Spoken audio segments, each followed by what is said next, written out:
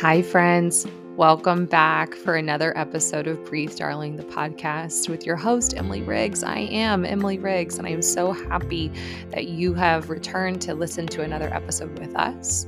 Be sure to settle in, get cozy, take a deep breath, and let's jump in. We are back with another episode, and I could not be more excited to bring you this conversation today with my friend and someone I'm so grateful to now call family, Nikki Wendel. Nikki is currently the Director of Education for an adolescent treatment center in Los Angeles and Orange County, California. She has a heart for helping struggling teens find their passion, motivation, and confidence. She's also currently in graduate school to become a licensed mental health counselor, so we have that in common. And she currently has her master's in educational counseling and an extensive background in coaching in both fitness and helping teens and adults build executive functioning skills through their one-on-one coaching.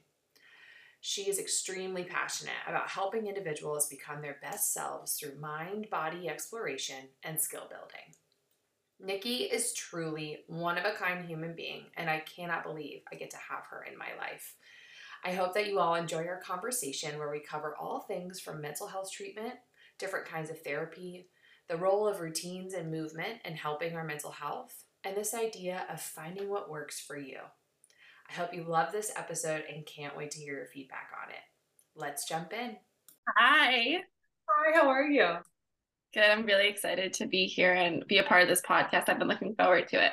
I'm so excited to have you here. I feel like it needs to be said, and I'm sure I will say this in your intro as well, but you are sincerely one of my favorite people in the whole world. And I am just really, really excited to have you on. You were one of the people that I first thought of when I started the podcast. Like, who do I want to have on here to have conversations with to help people breathe a little easier? And you came to mind because every time I have a conversation with you, I feel like I can breathe a little easier. So Well, I'm honored. I know every time we have conversations, I feel like we just connect in such a deep level and talk about all the things that we relate to. So I have no doubt the conversation will go that way today. I'm so excited. Okay, why don't you tell the listeners a little bit about you? Who are you? Where are you? What is your life like? I thought this was fitting. I have a chaos. I know people can't see it, but I have a chaos coordinator mug.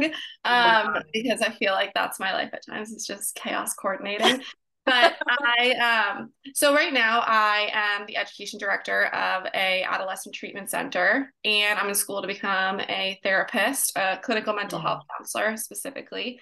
I have a really unique background because I did a lot of stuff with fitness and like performance and tying mental health into fitness and mind body connection, which I can't wait to talk to you about. But right now I really am focusing on the education role in the clinical center so that I can eventually mold into a clinical role down the road, which I'm really excited about. And then in addition to that, I know you'll appreciate this, but I have a chocolate lab and I am newly married.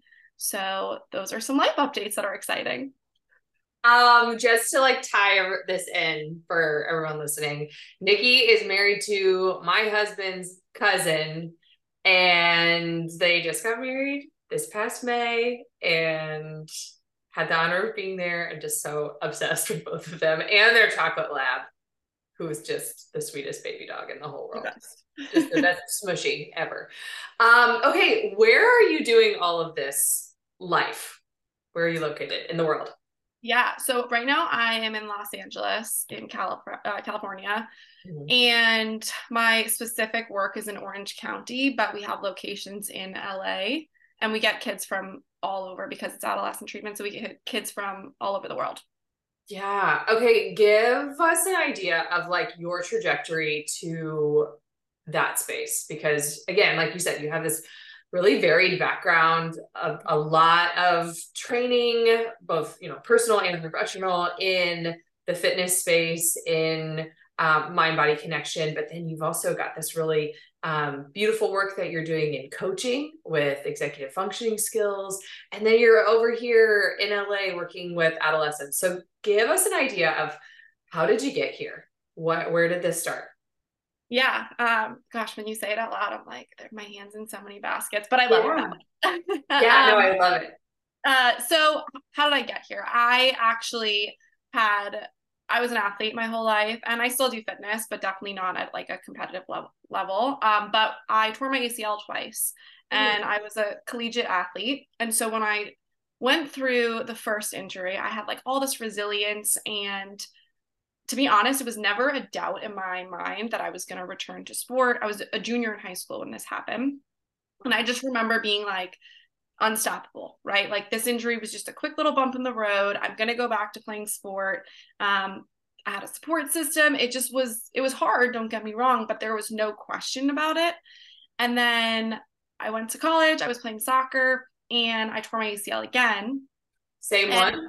same one. Yep. Oh, man. And, at that point, sport was already kind of changing. It's like my identity was already kind of at question because I always tied myself to being an athlete, and I Okay. wasn't really enjoying soccer in college. So I started to kind of like go through the waves of what would I look like without soccer. Okay. Then this second ACL tear really just destroyed me. There was no, I don't want to say there was no resilience, but there was really like no motivation to go back to sport. And then I was going through the motions to go back to sport, but I was just like depressed. I had no real identity tied to that anymore. It was a really confusing time. And so I started to really get interested into mental health and motivation and how it ties into sport and performance. And then that just kind of led me down like a path to study sports psychology, get my master's in positive coaching. And then here I am now working with adolescents in a different realm, but it all really Yeah. ties together. Yeah. Where does your passion for working with adolescents come from? I feel like, as a fellow person working in the mental health space, there's always something unique to me about people who feel really passionate about working with young children and then, adolescents, teens. Where is that coming from? Yeah, that's a good question.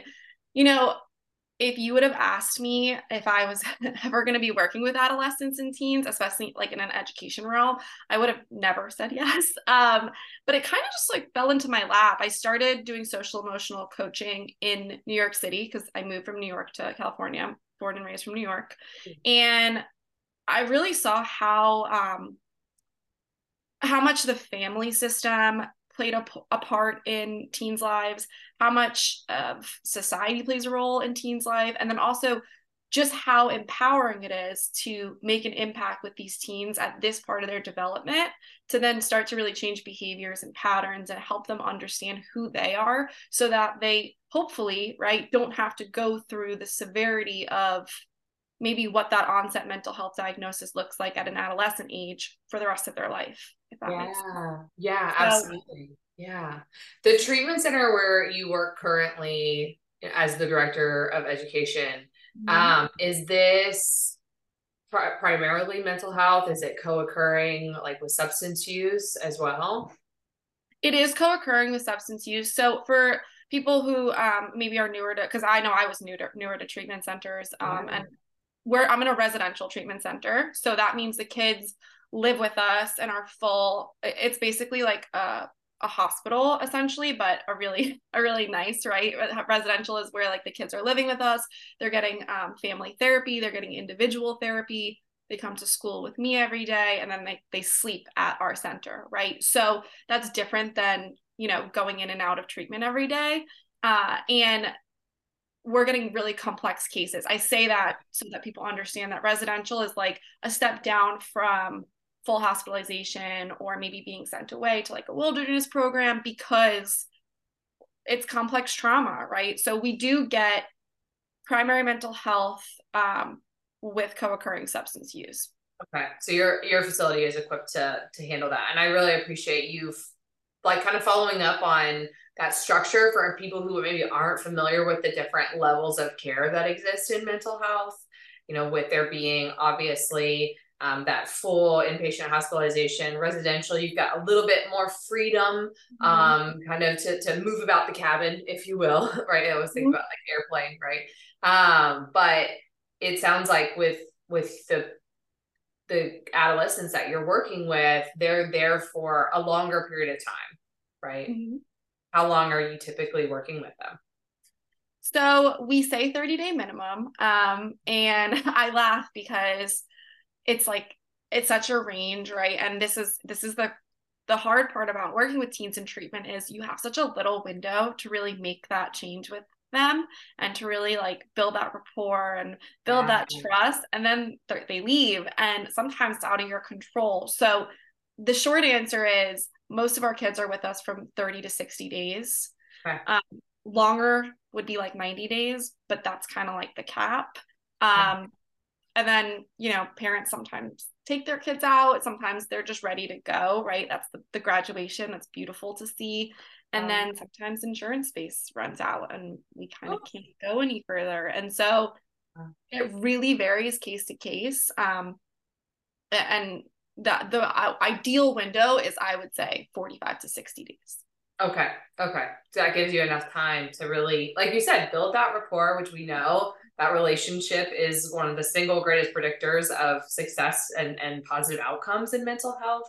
And you're a part of that treatment team, right? You're a part of ensuring that their education continues and that they feel seen and heard in that space.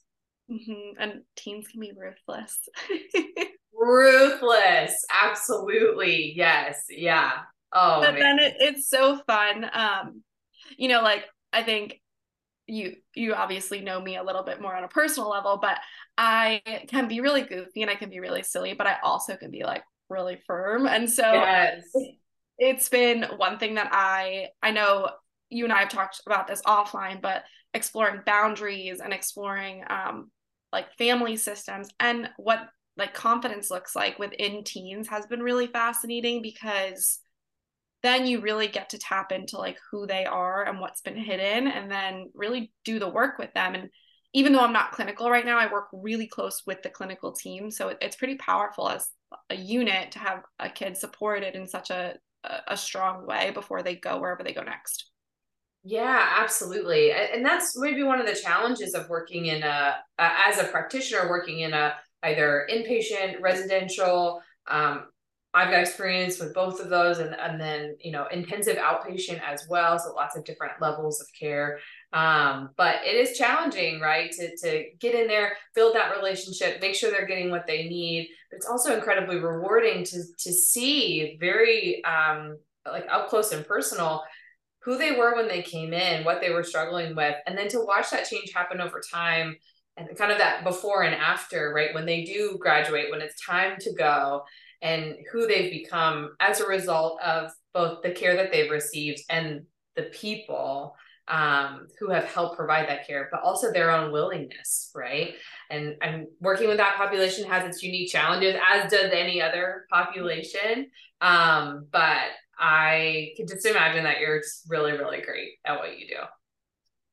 Yeah, I appreciate you saying that, because some days, like you said, you don't, I think one of the things about working with mental health, substance use, right, is you don't always get to see the other side. And so you really just have to kind of take the small wins and day by day, like little wins or little baby changes are such important things to hold on to, not only for yourself working in the field, but for the teens, right? Or for any individual, because when you hold on to that, that then it's possible to make bigger changes and that they can happen, and there will be a bigger thing, right? When it all comes together. And so, yeah, it is really rewarding some days, and sometimes it's really, really challenging.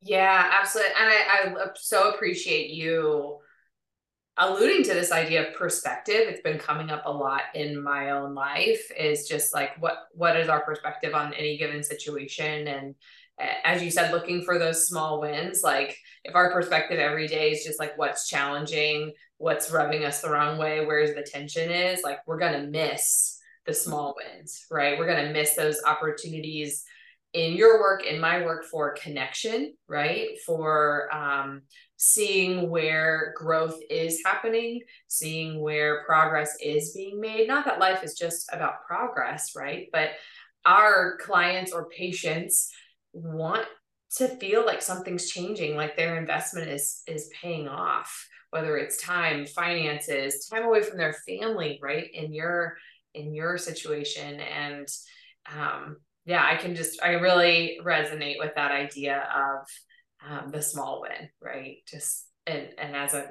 clinician, right, needing to sit with that as well, because we need those just as much to keep going. Yeah, and one thing I want to piggyback off of is this concept of progress and perspective. And I love that you just said it's not all about progress, or I shouldn't say it's not all about progress. It's not all about success, maybe, and it's not all about things you can measure, because that's one of the biggest things I've learned working with teens in education specifically, because so essentially a lot of my work is really figuring out like where the system or why the system was failing when they were in a regular education system. Okay. And a lot of the times, teachers just, it's a truancy thing, right? Or they're acting out in class, so they're deviant, right? Mm-hmm. And then they come to me and they're not deviant, right? Like they have severe learning disabilities that went undiagnosed. And once you uncover some of that, right, you realize that the acting out or the deviant behavior was because of insecurity, right? Or lack of confidence, or just lack of knowing, like this understanding that, oh, I haven't been able to read and write for so long because maybe I have dyslexia, right? And I say that because sometimes we can't even get to the progress, or we can't even get to these long-term successes, because really we just have to educate and bring some knowledge in first. And I think that's with anything in life, not just teens and education, right? But like sometimes we can't even get to the small wins because we need to know what's going on first. Yeah, we got to rewind the tape a little bit, and that it goes, like you said, across the board with kids, adolescents, adults. There's always a story behind it, right? I come from a trauma informed background, and one of my mentors always says there's meaning behind the behavior, right? And totally. if you're looking at it from that lens, from that perspective, and it goes along with that idea of that the difference between, I know Oprah and Dr. Bruce Perry made this concept very accessible and well known, but the difference between what's wrong with you and what happened to you, right? And making that shift in not just how we see people in clinical settings, but like how we see each other as human beings, right? And being able to relate to each other just on a completely different level when there's that kind of compassion, right? And I'm hearing that you have this really amazing opportunity to see them, right, in the environment that you're in, and have this whole new perspective on, okay, what is the missing link here? Because I know that under that behavior, under that what we might call bad behavior, is this kid who I know is really fun and quirky and has really varied interests, just all these wonderful things. But there's something that we've missed along the way. And it sounds like you just have this really great opportunity to identify what was missed, and then help to kind of like reset for a new path forward. I mean, yeah, that's the goal in them working with us. And look, sometimes it doesn't happen, of course, right? But Sure. when it does, it is so beautiful. And the challenge is, and I'm sure you can relate to this, is sometimes taking like the tools we teach others and then practicing in our own lives, right? Wait, you mean I need to use those too? Right? Like, well, I was just thinking back, you were talking about, executive functioning skills, and Yeah. I do a lot of that is built into my day to day with the kids, but also I just do like some private work of one-on-one coaching and helping. For example, it could be like helping teens organize college applications, right? And Nice. work through that. And I was laughing because I was teaching them to use the Google calendar and do all these task things. And then here I am with you signing on to the Zoom. And I'm like, I don't use Google Calendar. I don't even know how to get it. Right. And it is so funny though, because on one side, it is really hard to sometimes really put in the things that you are teaching for your own life. And then on the other side, it's all about figuring out what works for you because it really doesn't work for everyone else. Yes. Yeah, yes. Yes, and amen to all of that, because it's so funny that you said that out loud, because I feel like if I had to boil down my work as a therapist and the concept that I am communicating to clients over and over and over and over again is find what works for you. Right. There's so much mental health information on there. I know we're both on Instagram in a professional sense, right? For coaching, for therapy. And there's just so much information out there that even as a clinician, it feels really overwhelming.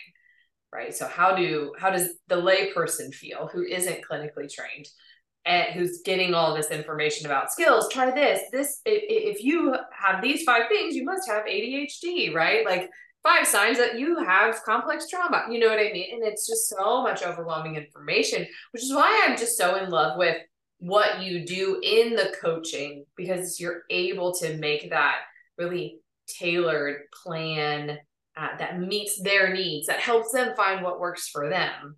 Mm-hmm. And I just love the reflection too for yourself of, okay, now how do I find what works for me? Yeah.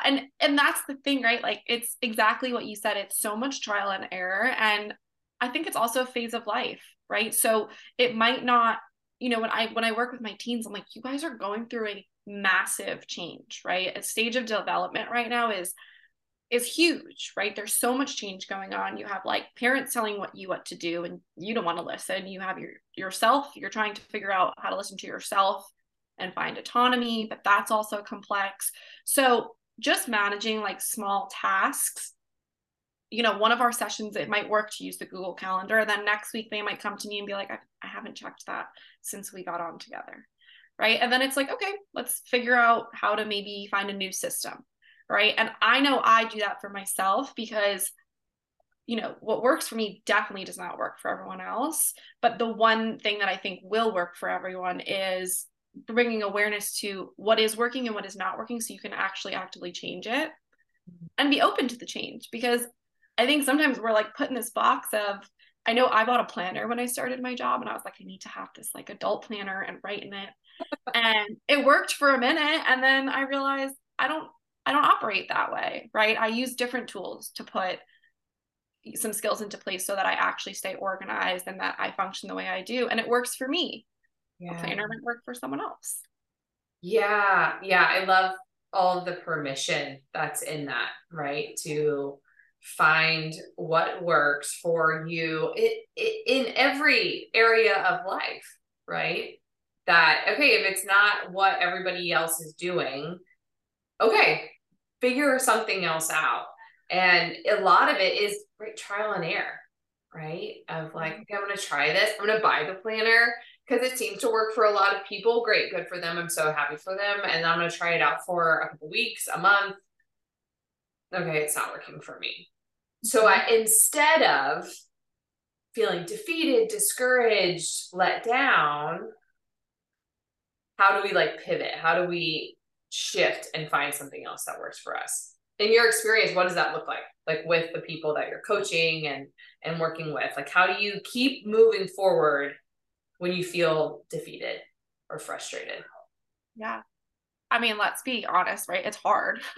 Like, I think that's the big thing is just, it's not easy sometimes to be open to the change and then also realize something's not working, because in life, it's easier to just maybe stay complacent with something, right? So the first step I think is realizing that it's going to be a little bit hard. But then at least for the teens I work with, and I've worked with adults too, it's really just giving it enough time to try it before just saying it doesn't work, right? Yeah. So like, I'm going to give like a really small example, right? If I've seen this everywhere, right? With like leaving the phone out of the room when you go to bed. Yeah. Right. And I say that because I've had teens try it, I've had adults try it, and some it's worked for and some it's not. But it can't be like you did it one night and then all of a sudden that you hated it, and then the next day you're like, phone's back in the room, right? Like it has to be intentional with practice. So my first thing is, if we tried it for a little bit and it's not working, okay, I hear that. Then coaching someone through why didn't it work, right? Like if the written planner isn't working, is it because you don't bring the planner with you every place, right? Sure. Yeah. Is it like I don't remember to write in it? Or I only always have my cell phone with me, so my planner just like goes by the wayside. And then once you can identify what it is you're actually like forgetting to do or why it's not working, then we could put another tool in place that maybe doesn't have that element. Yeah. Yeah. I think what's so different there in working with a coach, with a therapist, is you have that outside perspective of somebody who's able to help break it down for you, of, oh, not for you, with you, of what didn't work here. Instead of, which I know I'm really prone to, I'm just going to throw my hands up, never mind, right? Forget about it. It was because it was hard. It was uncomfortable. I didn't like it, right?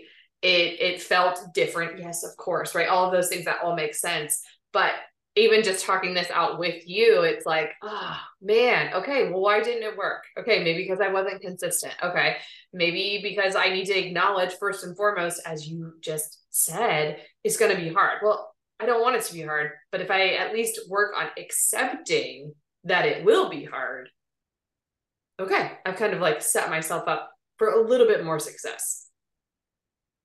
Yeah, that all is that's it, right? Is this setting yourself up to understand like it's a process. Mm-hmm. And right, something that just stood out to me when you were talking about that was I had a mentor back in New York who we did a lot of coaching on like mind body connection, and one thing that we really talked about was like what inspires change, or how do you work with someone to actually understand if they're even in a space to change, right? On like a really micro level or a macro level. And there were 4 components. I think it was 4, so bear with me here, but it was what's the urgency level for the change? What's the desire for the change? What's the uncomfortable or comfortable rating for the change? And then what's the realistic, nature of the change? And, operating off of those 4 categories, if I go to you and I'm like, I really want to go to work out every day at 5 a.m., but my desire is really low, my urgency is really low, the realistic ability of me getting to a gym or something at that time is really low. And I think it was what the 4th one, oh, comfortable. If it was really uncomfortable, if those all are scored really low, I'm not going to do it. Yeah. Yeah. So, okay, I feel like this is like a perfect segue into this other very important side of you. I know that I don't like to think of us as like these like siloed off interests. I mean, I think you're a very integrated person in what you do, how you show up in the world. But this other side of your interest, where it's, mind body connection, fitness. I mean, you also do some like personal training coaching, and you're certified in amazing things. When it comes to trying to make a change, regardless of what it is, right? How do we kind of make that shift? Like if all those scores are low, those 4 things, like maybe I say high level, yes, I absolutely want to, be taking care of my body and be more intentional about movement, but my urgency is low, my desire is low, right? How do we work to even shift one of those things? Like if you were just trying to help somebody work through that, how would you help them? Each case, I think, is going to require different needs, but exactly what you just said is you pick the one that's the lowest, right? Okay. And then you would work ideally on really trying to build that. And I just like to say it because it's so true. Like it's not going to happen overnight, right? But at least if you know, hey, like your desire is really low right now. So how do we build this desire? And then we talk through it, right? Maybe your desire to move your body, right, is so low right now because when you think of fitness, you think of, and I'm using fitness as an example, but when you think of fitness, you think of going to like a class with everyone and doing this intense boot camp, and that just like plummets the desire. But Okay. maybe if we reframe it to, what if you just go for like a 10-minute walk? Mm-hmm. Then the desire goes up a little bit because the expectation shifts a little bit. We're starting at a different level. Maybe we realize that the desire is so low because paired with like uncomfortable, you don't like working out with people, right? I think once we start to isolate why the desire is so low, we can start to build it. Mm. Yeah, I think that makes a lot of sense. And I think it also alludes to that idea of like, find what works for you, right? Mm-hmm. If everyone you know is going to group fitness classes and you're like, that sounds terrible, I hate that idea, it's not going to work for you, right?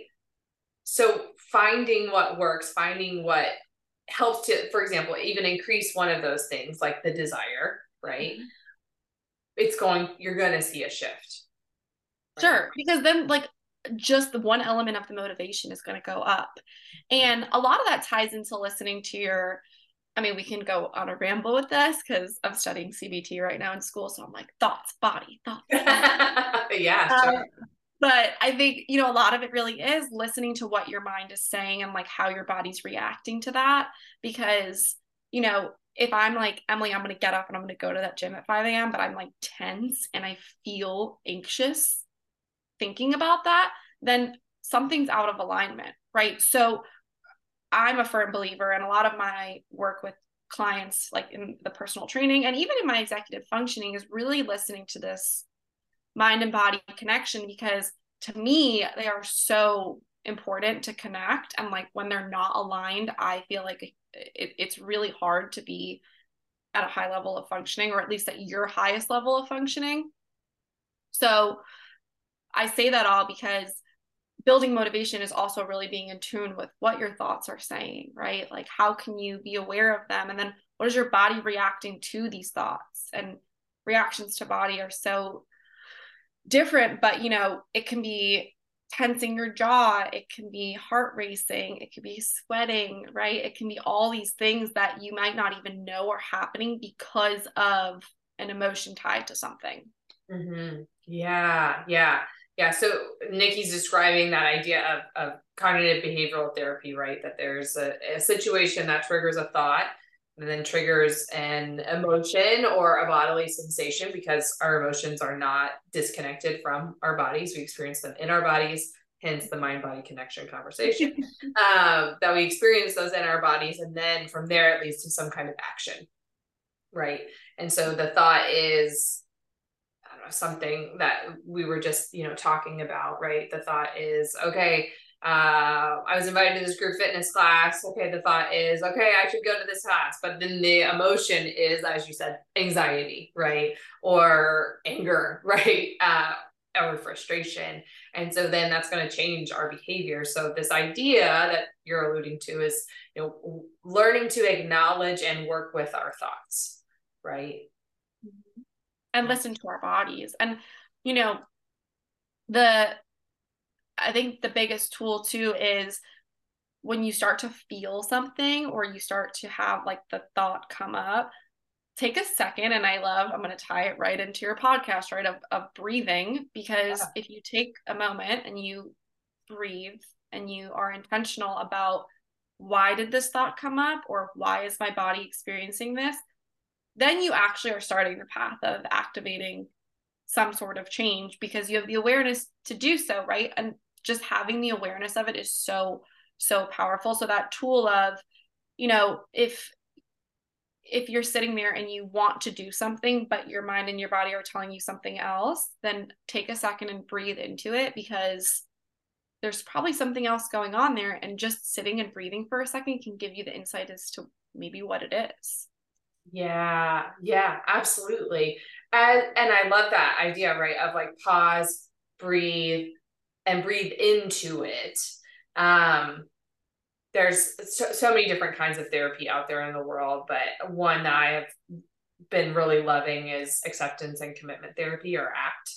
And it's all about this idea of like turning toward uncomfortable emotions, thoughts, situations, right? And maybe not even just like jumping in with it, but just starting to turn toward it, as opposed to what so many of us are used to, either with negative thoughts, or what we might think of as like negative sensations in the body or negative emotions, which I'm one of those kooky therapists that doesn't necessarily think there's any good or bad emotions. They're just all really good information. But like learning to turn toward those things and learn from them, right? Because that's a signal from the body that's trying to get our attention, right? So if it's discomfort, if it's anxiety, if it's frustration, if it's hesitation, right? Okay, can we turn toward that?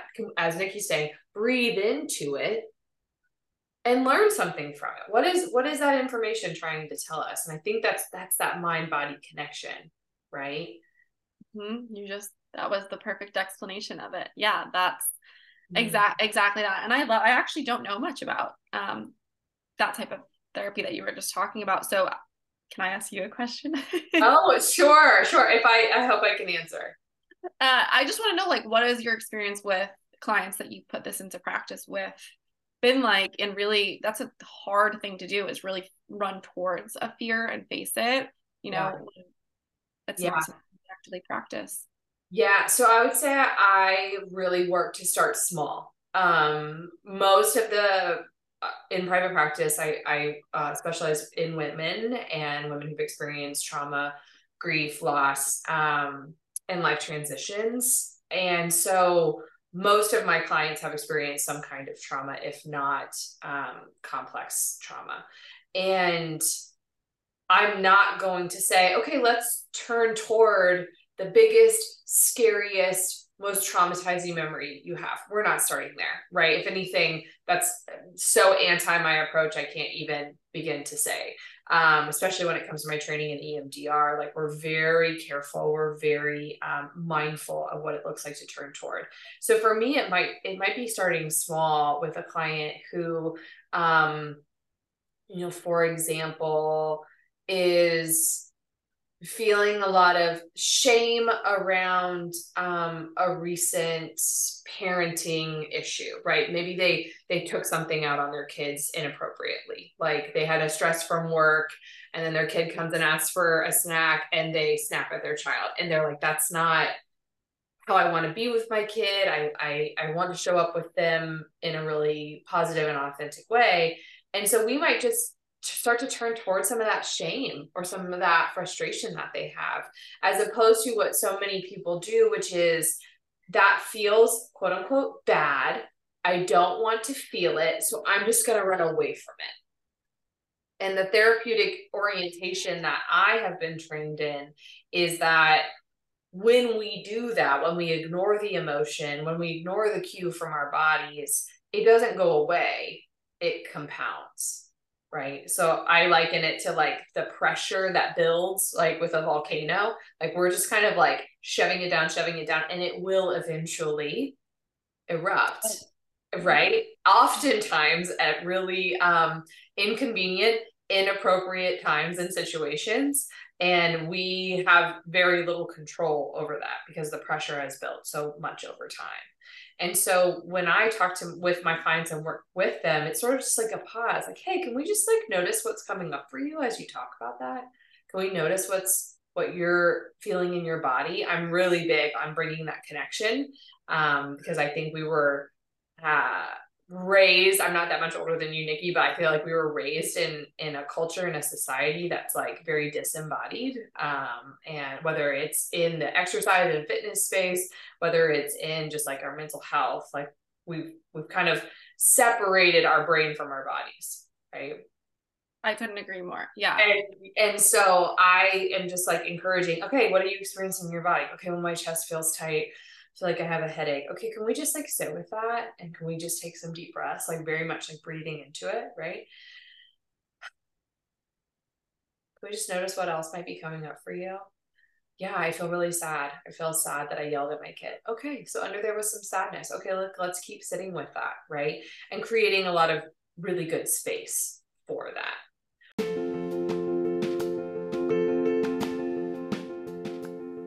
Just breaking in here with an ad from our sponsor who, if we're honest, they've sponsored every single one of our episodes so far, and that's my company, Emily Riggs Therapy and Wellness. As a therapist, I am passionate about women feeling empowered to make changes in their lives that help them hope, heal, and live wholeheartedly. As a therapist specializing in grief, trauma, and women's issues, I work with a variety of therapeutic models to come alongside my clients on their unique journeys. I'm also excited to begin offering wellness experiences and consultation for small groups, organizations, and businesses.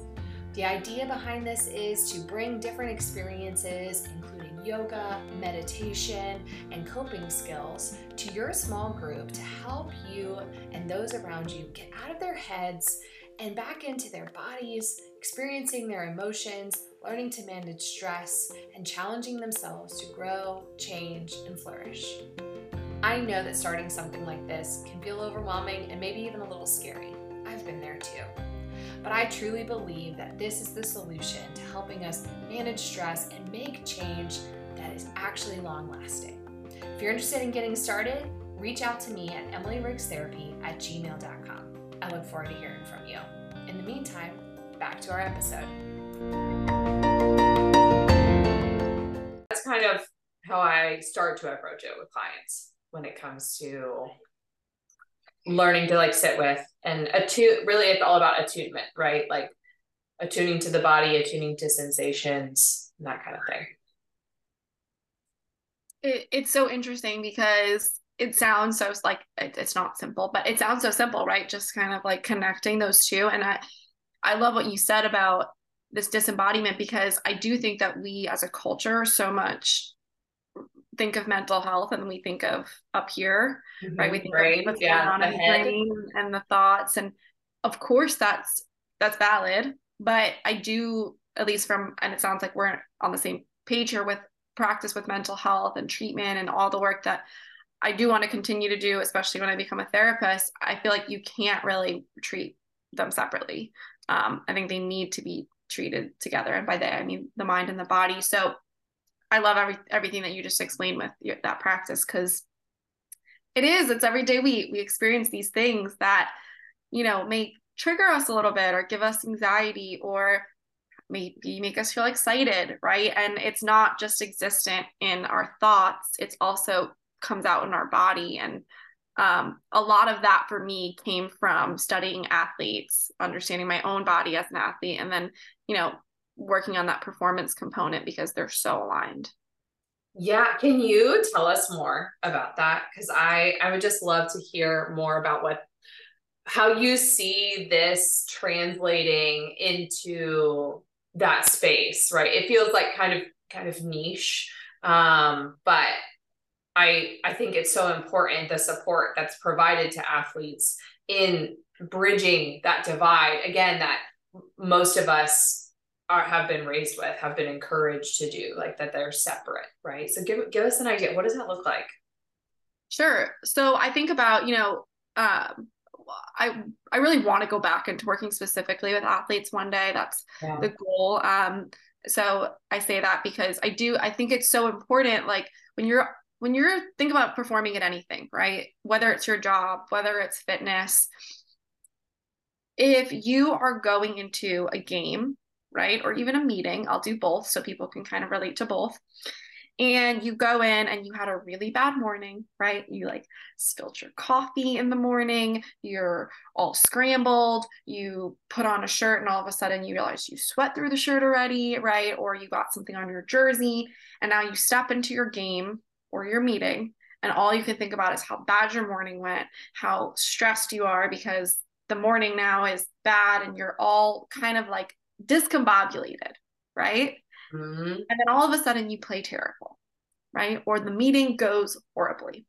Mm-hmm. And I say that because all of the things that led into that game or that that thing that really needed performance, right? That meeting what is tied together. So if you aren't intentional about, I call it game days, right? But really every day is game day, about how you go into, your something that you need performance in, then you aren't really being intentional about what you want the outcome to be, right? Mm-hmm. And so that sounds like a complex way of saying what it looks like with performance, I think, is really having someone understand what any anxieties about the sport may be, or what's going on with their thoughts related to the sport, and then how their body is showing up and what they can do to intentionally practice, performing better, or also feeling more confident in going into it. So visualization is a huge one. Love that. Yeah. And I actually did visualization for the first time when I wasn't even in college yet, I think. I just was playing soccer and they brought in a sports psychologist, and I will never forget that experience, right? Yeah. Like we were sitting there, we're in high school, we're like, who is this person? Right. And you What's know, happening? right? What are we doing here? Um, but I remember we sat down and we first had to write down, you know, like where we feel most confident on the field and where we feel a little bit more insecure on the field. And what that meant for me for soccer was like, do I feel confident when I am in the defender role? Do I feel good in practice? Right? Just being aware. And then we did some visualization, and the power that I felt when I was asked to visualize me and my best game ever, my favorite moment in soccer. Mm. Right. And I was able, not everyone can do this, right? It takes practice, but for some reason I was able to tap into this moment of, it was just a really great play. And I remembered it. And I remembered the feeling tied to it. And I remembered, you know, the reaction from other people. And I just remembered all of those things. And in that moment, my chest kind of opened up, right? I felt lighter, and I was able to hold on to that moment when I went back into situations on the field. And so for me, that was one tool that if I really felt like all the mind and the body were not connected, or they were connected in a way that was not being helpful for me, I was able to tap into that tool of visualization Mm-hmm. or breath work Yeah. to really connect it and then bring me back into a moment that made me feel really confident. Yes. Oh, I love that example, right? Because it perfectly demonstrates why we need to remember how it felt in our bodies to make the connection with the memory, to like strengthen it, right? And how just important it is to like integrate those two things in order to fully visualize it as if you're re-experiencing it, right? To like almost like again strengthen or solidify that experience in us, and for you, right, to kind of increase that confidence, like, hey, I have performed under pressure and it has had this incredibly positive outcome. And I can remember and I can connect to how it felt in my body to make that play, right? Like how it felt to feel celebrated, to feel proud of myself, right? But it's one thing to like remember it in our heads, right? To like think through and visualize the memory, but it's another, as you were saying, to bring the body back into that and to remember, oh, my heart was pounding out of my chest. I could have screamed because I was so happy, right? Like I felt like energy coursing through my veins, all of those things to help make it that much more real and able to tap into that sensation for the future. Yeah. And I think the hard part is realizing that what you just said of, you have done it before, right? That's so hard to remember in a stressful moment of, or something that you're fearful of. And sometimes you haven't done it before, but maybe you've done something like it before, right? Or you've gone through something really challenging that can maybe give you a little bit of confidence to know that you can also conquer this thing that is too challenging, right? So with athletes, especially, the pressure and I think that physicality that it takes on your body, it is really important to find something that also brings you into center, right? So routine is a big thing. I know for me, like I laugh because I am the chaos coordinator in a lot of ways. I do have my routine, and that stemmed from sports, like, and it's Mhm. just carried into my Oh, I've stayed with you. I've seen this routine in action. right. Yeah, and that's what helps ground me though, because Mhm. I always joke with my kids at work. I'm like, guys, if I don't get my morning workout in the morning and some coffee, you don't want to talk to me, Yeah. right? Like, Yeah. but I have my routine, right? I walk the dog, I work out, I have coffee, and then I'm able to show up the way I want to show up. And that's the same thing with sports and fitness, or anything really, because then you're setting the intention of being your best player that day. hmm hmm I love that. I recently heard, and I honestly cannot remember where I heard it, but this idea that a return to routines is a sign of healing.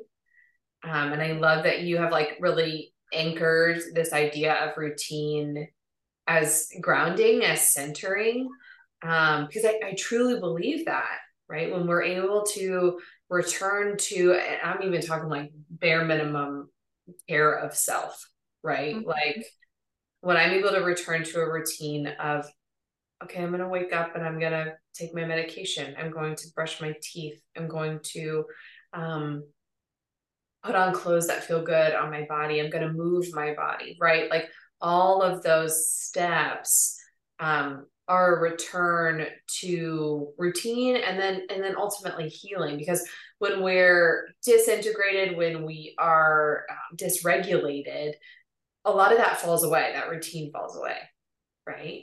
So easy to let it fall away too, right? So easy. I'm sitting here in a space right now of like so much of my routine has fallen away, and I feel it. Like I feel the dysregulation in myself, and working on my own like personal reset of all routines in my life, just to kind of help get myself back into a good spot where I feel centered, where I feel grounded, right?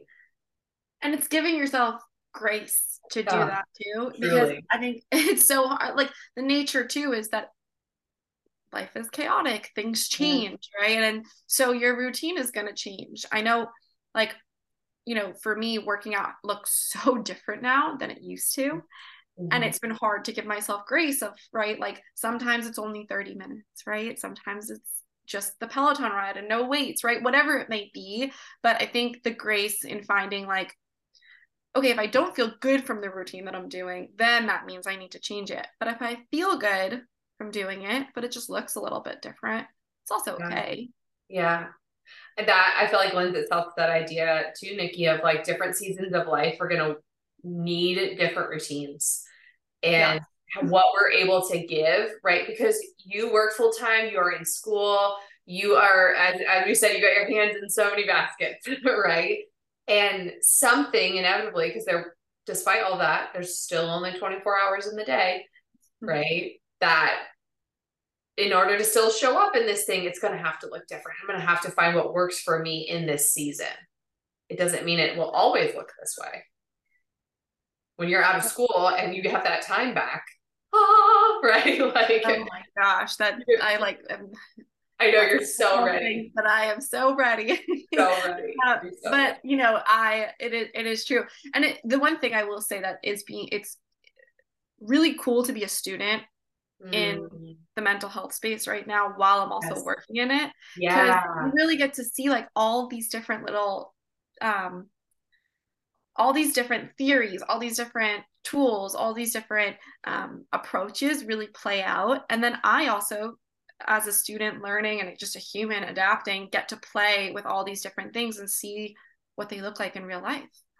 Yes, absolutely. Yeah, I think you're so right that there is a ton of benefit to being a student of mental health it right now, not only in the setting that you're in, right? Because you're getting that real world, right in time experience, but just everything that we're learning, like there's so much information being pumped out into the world right now about mental health, and so much new research. Like we know more about the brain than we ever have before. And um, I could just like gobble all that information up day after day after day. But I just feel like in school at a really cool and pivotal time to where you're going to be able to just like graduate and just run with this in a really beautiful way. Sure hope so. Sure hope so. Yeah. Yeah.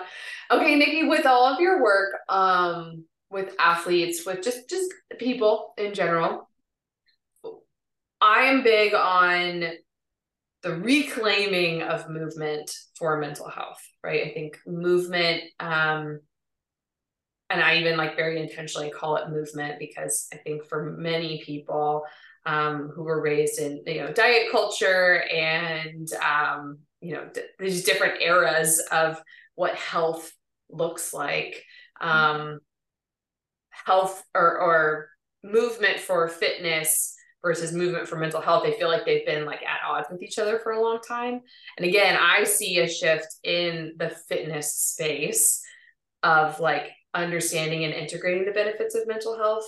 But if you were to like just encouraging somebody to get moving for their mental health, where would you encourage them to start and why? Like what would the benefits be? Yeah, that's a great question. I actually just had this really interesting conversation with my brother about this because Mm-hmm. he owns a gym and he's also an athlete. And so, so much of our work overlaps because Yeah. he gets these clients who come in and they have all the struggles that we just talked about, right? And they're stepping into the gym for the first time and it's really hard to just get started. So I think my first thing would be this concept of movement. It really looks so different for every single person. And so knowing that if you're just starting fitness, right, and you want to maybe you're dealing with anxiety, Mm-hmm. right? And you really want to start to move your body to maybe take a little bit of that chest heaviness off, right? Because moving the body releases endorphins, right? It releases something that just makes you breathe a little bit easier sometimes. Well, maybe not figuratively if you're panting during work. You know what I mean?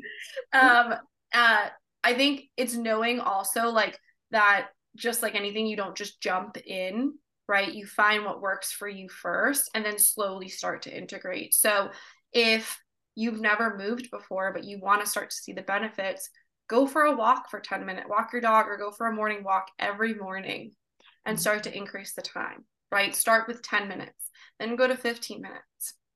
Then maybe you feel like jogging one day and you start to jog for 10 minutes, then 15 minutes, and it starts to build, right? And then from there, if you start to feel the benefits, maybe you want to get on a Peloton or maybe you want to go to a group class, right? If you're someone who struggles with social anxiety, don't just throw yourself into a fitness class because you might then be completely turned off from movement and that does the opposite effect, right? So I think it's really just knowing like what you need. If you are feeling lonely and you're feeling maybe a little depressed and you want that social interaction, going to a group class, right, like for an entry level or just to get started might be the best thing for you. Mm-hmm. So I guess my advice, I shouldn't say even advice, but my recommendation would really be what are you trying to gain from the movement? And everyone can gain something, right? And then see what it feels like to start to do different things. And it might not feel really good at first, right? But realize how you feel throughout the day, what changes happen. And then maybe you can start to increase the time, or maybe you increase the intensity. And then as it starts to become more habitual, you will start to see the differences.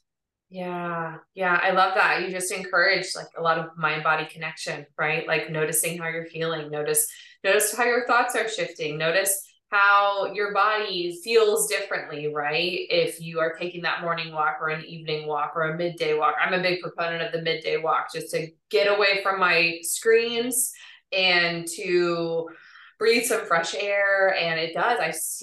I feel the difference in terms of less anxiety, less stress, like the tension in my shoulders kind of melts away. And I just feel like I can approach the space with new perspective.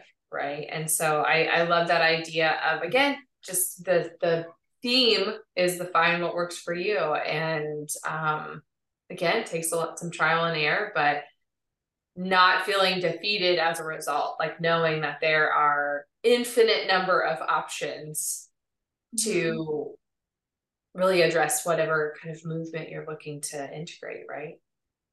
Yeah. And on that note too, like, I'm so conscious working with adolescents who, have that complex trauma and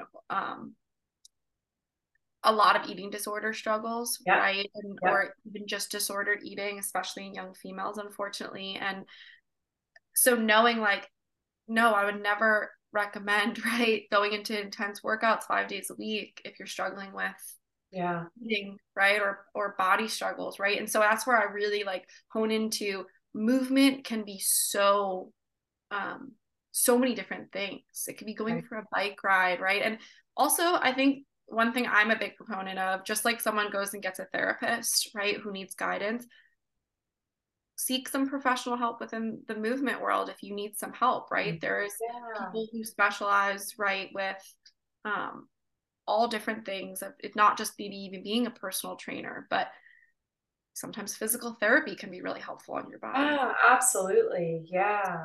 I think Yeah. utilizing those tools, if they're available, I think it is really, really beneficial.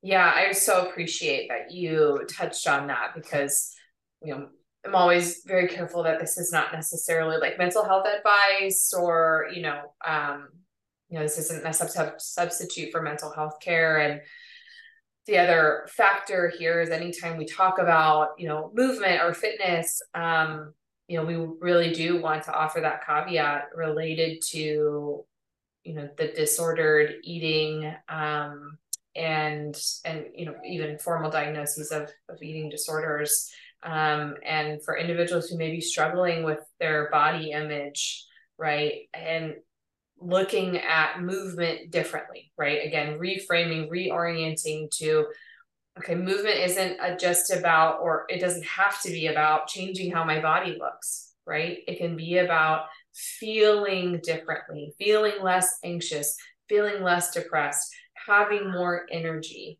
right? Feeling stronger, feeling more capable. And all of those things can be benefits of movement, of just getting out and moving our bodies. And it doesn't have to be in a way that is aggressive or that ignores our pain signals, right? I know we grew up, right, under that banner of no pain, no gain, right?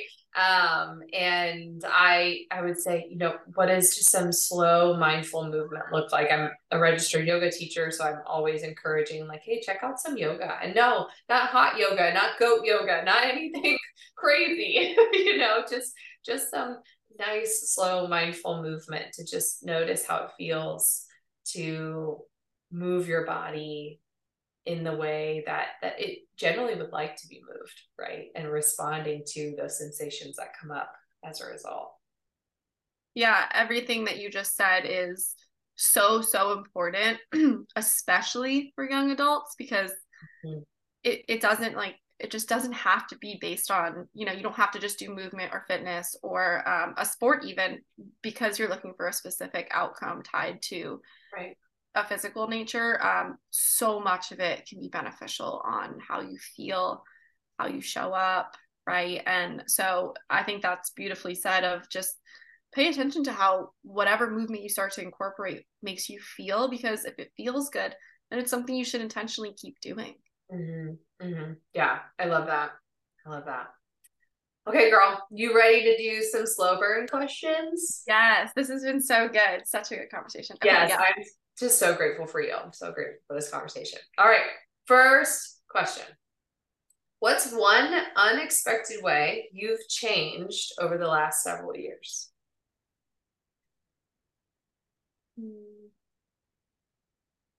I have become way more in tune to I think let me restart this. I read the slow burn. I was like, I know what I want to say, and then You're of course. good. Yeah. So okay, so to answer that question, I've become way more invested in mental health and my job and growing within this field because of how passionate I am. And so I think some ways that I've changed is I've really dove into this career path, like with school, with my job, and I've just been really enjoying learning with it.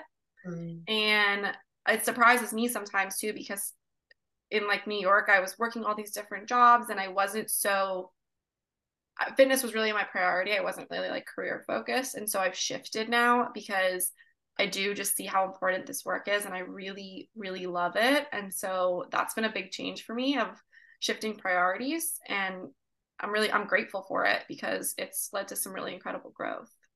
Yeah, absolutely. And just sounds like bringing together two of your passions, right? In a Yes. really, really cool way. What's been a surprising source of joy in your current season? I don't know if it's necessarily surprising, but going on hikes or adventures with my husband and my 2-year-old chocolate lab is like a sure way to just bring joy into the day, into the weekend, into the week. We're fortunate in California where there's a lot of fun hikes, but seeing them jump in the water and stuff, it's the best. Yes, yes. And movement, right? You just movement leading to joy, being outside. I love it. I love it. Yeah, all the things. I love it. Okay, what's helping you breathe a little easier these days? So there's two things that come to mind. The first thing has been consistent throughout my entire life, and that is movement. I really value working out for me. And again, it looks different every day, but it does help me breathe easier, especially if work is really, anxious, is making me feel anxious that day, or if school is overwhelming. It's my reset to just give me a minute and go and turn off, get away from my phone, get away from all the things and just really be present. So that's been something consistent that really helps me breathe easier. And then on a completely different note, I'm not really outcome driven sometimes, right? Obviously everyone is, but I think knowing that school, there is an end in sight. Yes. I've been in grad school for most of my life, so I'm like, I'm ready to be done.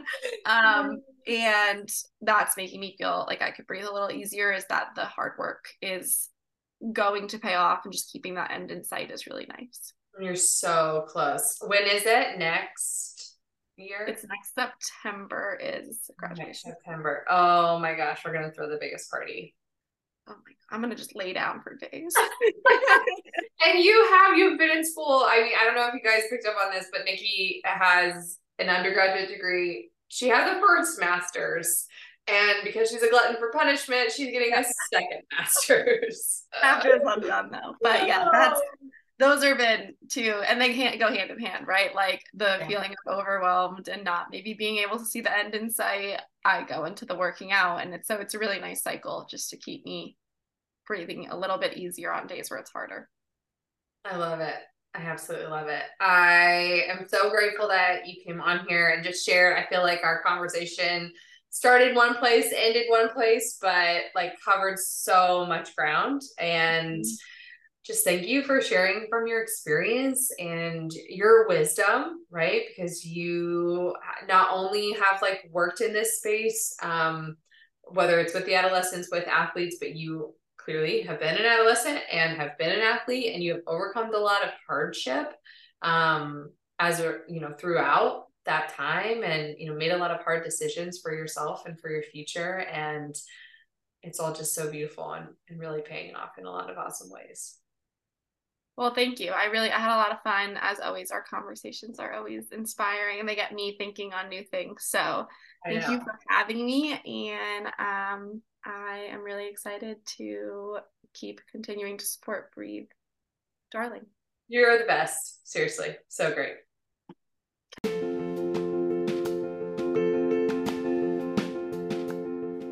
Hey friends, thanks for tuning in for another episode of Breathe Darling, the podcast.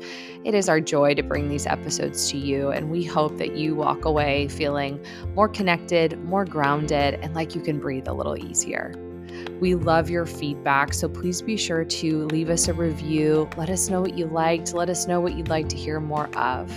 And lastly, be sure to subscribe so you never miss an episode. We are so excited you're here. Again, thanks for listening. Be well and breathe easy.